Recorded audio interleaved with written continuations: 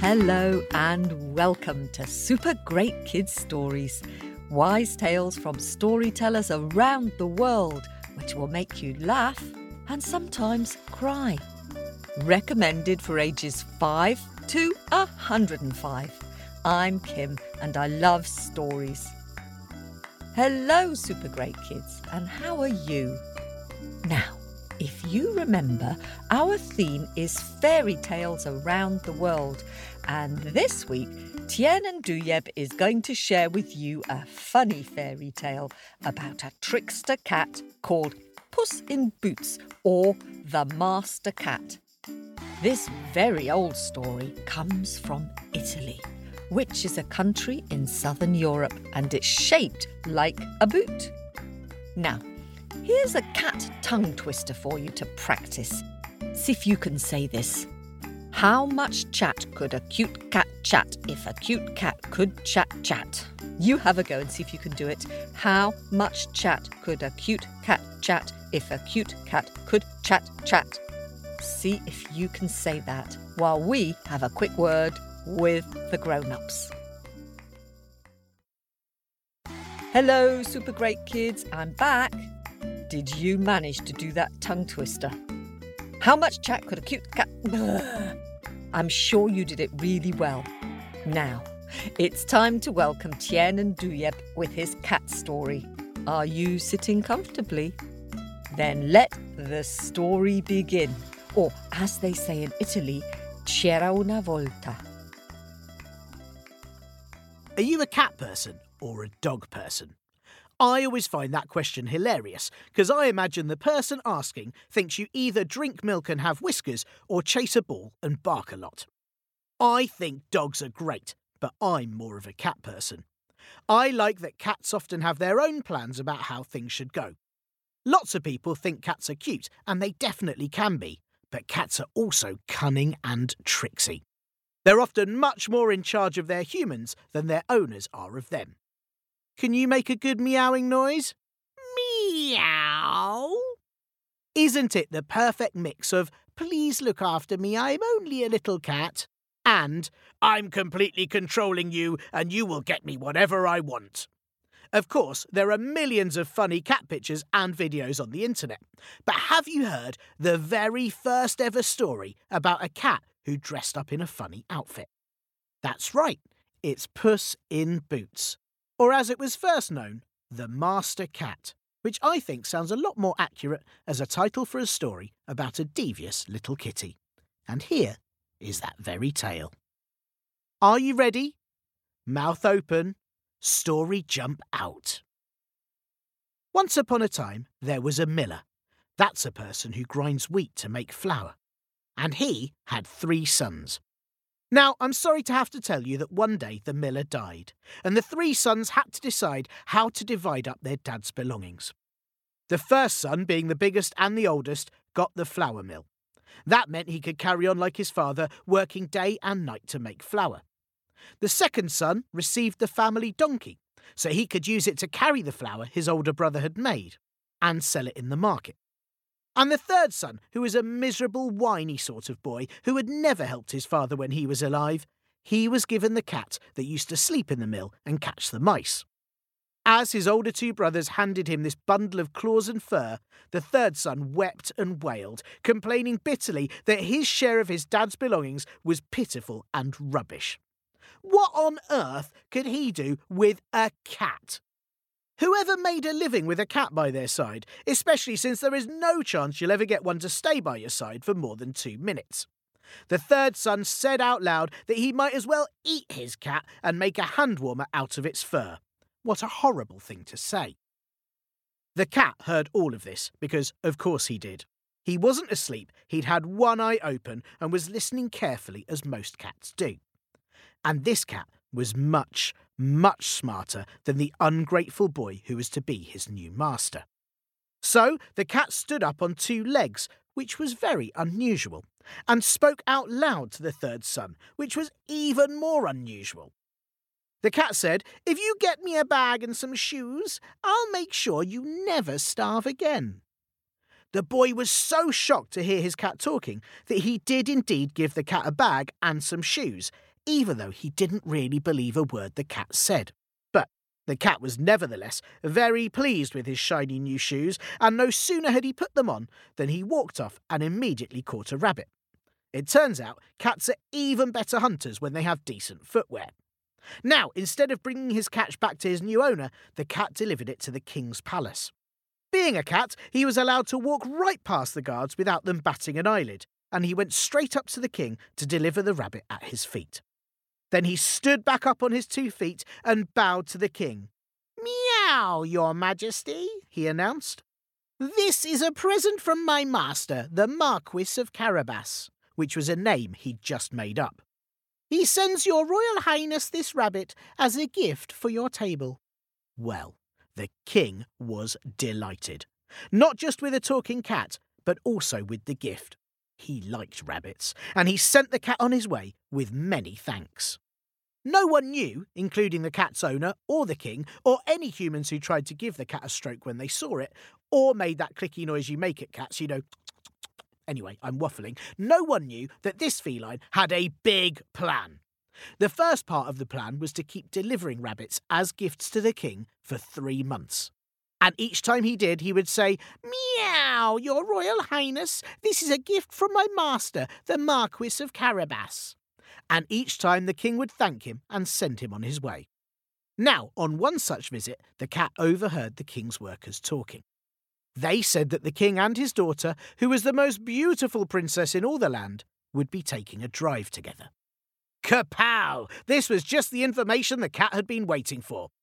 Now he could begin the next part of his big plan.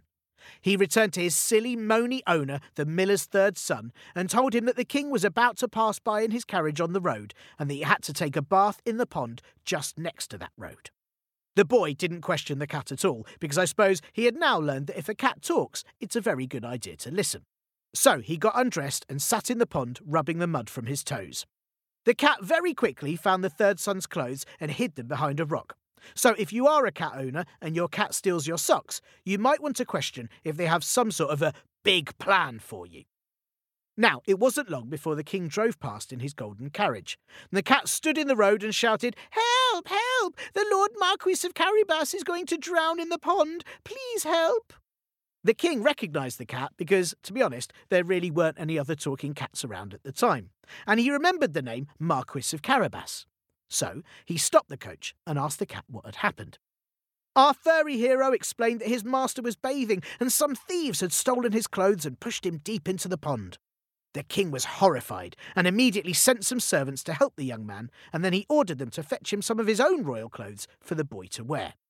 When he was all dressed up in the grand clothes, the snivelling boy looked so fancy that when the princess saw him out of the coach window, she immediately fell in love with him. The king asked the Marquis and the cat if they would accompany him and the princess on their drive.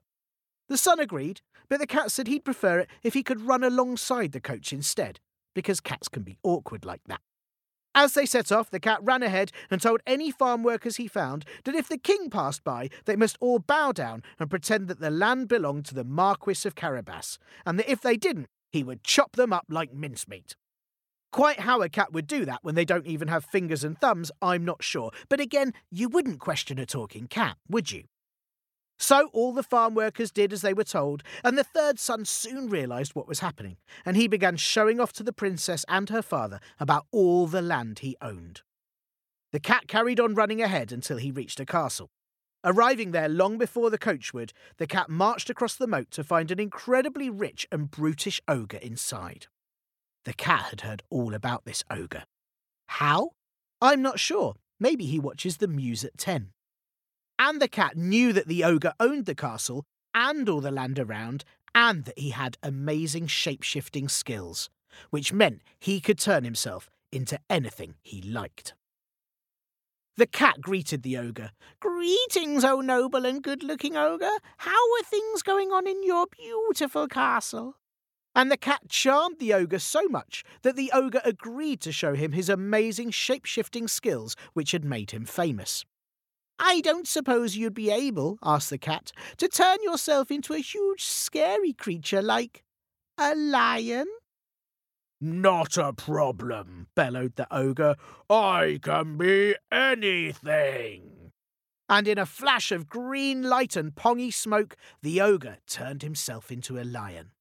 And the cat pretended to be terrified, even though, as we all know, lions are just big cats. Meow! Wow, that is fantastic, meowed the cat. I don't suppose you'd be able to turn yourself into a titchy-witchy teeny-weeny creature like a rat or a mouse, would you? Not a problem, bellowed the ogre. I can be anything. And in a flash of green light and pongy smoke, the ogre turned himself into a tiny, squeaky little mouse. At which point, the cat leapt on him and gobbled him up. Meow! And just as he finished his tasty meal of ogre mouse and licked his lips, the king, the princess, and the silly third son arrived. Having not seen this castle before, the king ordered the coach to stop, and the cat ran straight out and welcomed him to the Marquis of Carabas's castle. They immediately threw a party, devouring all the food and all the drink left behind by the ogre. And much toasting and boasting and merriment went on. The king was overjoyed to have such a rich and powerful new friend and asked his daughter if she'd like to marry the third son, which she agreed she definitely would, since after all she'd fallen in love with him. And then the king asked the Marquis of Carabas, aka the miller's third son, if he'd like to marry his daughter, which of course he was over the moon to agree to. And what a delightful and delicious wedding feast it was. Now, if you like cats, you'll be wondering what the cat got out of all of this, when it seems like he put in quite a lot of effort just to help his owner, who wasn't particularly nice to him. Well, he didn't get eaten, did he? And his fur wasn't turned into a handwarmer, was it?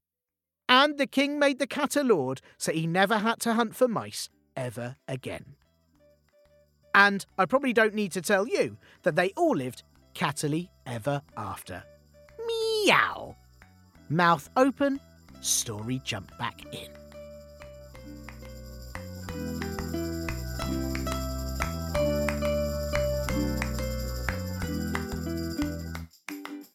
Thank you very much to Tien Duyeb for that story.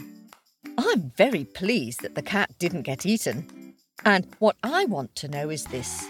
I want to know why those three brothers didn't just share their dad's mill and the donkey and the cat equally. I suppose the story might not have been quite so good. Now, I've got a huge reason to be cheerful. Lots of you have officially become members of our Owlets Club. Hip, hip, hooray! Or as Story Owl always says, woo, woo, woo, woo, woo. So, it's time to dig deep into my bag of happies and give a hearty welcome to some new storytelling owlets. Hello to Misha Jean, who is 7 from Brooklyn in New York and who is now living in Mexico in Playa del Carmen. Misha Jean has drawn a wonderful picture of Baba Yaga the witch looking for things to pop into her cauldron to cook. Thank you, Misha Jean. Lucky you getting to live in Mexico. And hello to Maggie, who is 5 from Shrewsbury in the UK. Maggie has just become a brand new owlet. I was going to tell you her favourite story, but she says she loves them all. Well, thank you, Maggie. And hello to owlets Ogden, Diarmuid and Gemma, who liked the lullaby in Mama Draga. And hello to Claire, who is 6 years old and lives in Haddon Township in New Jersey. Claire has sent us a lovely picture of the Scarecrow and the Hare story. And hello to Thomas, who is 12 and lives in Bristol in the UK and who loves listening to super great kids stories. Thomas has drawn a super great picture of the Aboriginal tale from Australia, Tiddalink the Enormous Frog. Thanks very much, Thomas. It's super great. And hello to new owlet Heron, who is 5 and has drawn a lovely bright yellow picture of Baba Yaga's house. Thank you, Heron. Love your picture. Now, there are lots of you coming into our nest at the moment, so if your name wasn't there today, or if you joined on Apple where we can't see your names, then do let us know and we'll do our best to say ooh and thank you too. And thanks Herbie and Milo for your gift on Ko-fi. Great to hear that it's become part of your bedtime routine. Teeth, book reading and then fall asleep to Super Great Kids. What a lovely way to end the day. And a big thanks too to Super Great Kids Stories fan Zooey, who is 7 and lives in Los Angeles. Thank you for your gift, Zooey. Zooey's favourite stories are Baba Yaga and The Cat and the Parrot. And thanks to all our subscribers. We couldn't do this without you. You know what I'm going to say, don't you? Teamwork makes the dream work. That's right. And thank you to Moonlight and to Tank Group, both in the US, for your kind reviews on Apple. It makes my heart sing to read them. And lots of you have been drawing and painting up a storm, so we've had a whole rainbow of wonderfully imaginative drawings. I'd like to say thank you to some of you. Hello to Liam, who is 7 and has drawn a thoughtful picture about the magic orange tree in Haiti. And Callan, who is 5 from Texas in the US, who's also been inspired to draw an imaginative picture of the magic orange tree story. And thanks to Finn, who is 5 from Newcastle upon Tyne in the UK, who sent us a lovely picture of the sprightly tailor from Super Great Scary Stories. Well done for listening, Finn.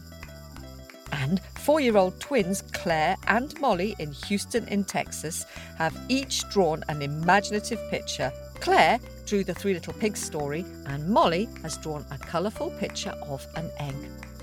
And hello to super artist Zelene, who has sent us another of her detailed and well-observed drawings of the story Ruby Red Lips and Long Red Fingernails. Just super great, Zelene. Thanks for sharing that. And thanks to Violet, who is 10 from Queensland in Australia, who's drawn a detailed and very clever picture of Tianjay and the Yellow Dress, a story from the Caribbean. And a big hello to Anna Clara, who is 8.5 and lives in Leamington Spa here in the UK. She's drawn a very fun picture of the story Fox at a Party. Lovely, Anna Clara, thank you. And Theo, who is 6 from Pembrokeshire in Wales, has drawn a brilliant red dragon from the story behind the Welsh flag, The Two Dragons. And Jenna, who is 7, has drawn a lovely picture of the story Why Evergreen Trees Keep Their Leaves in Winter. Just lovely, Jenna. Thank you. And thanks to all of you super keen artists. We'll read out more thank yous next week. Story Owl is positively purring. Oh, do owls purr? Probably not. Anyway, she is super happy to be sharing your pictures on Facebook. Do look on our Facebook page to see those drawings and lots more. And that's just about it for this week. If you're a subscriber, look out for Kate Corkery's January bonus story, The Tailor and the King, and a super great scary story from Amy Douglas, Tommy and the Ghost. See you next week. This podcast was produced at Wardour Studios in London.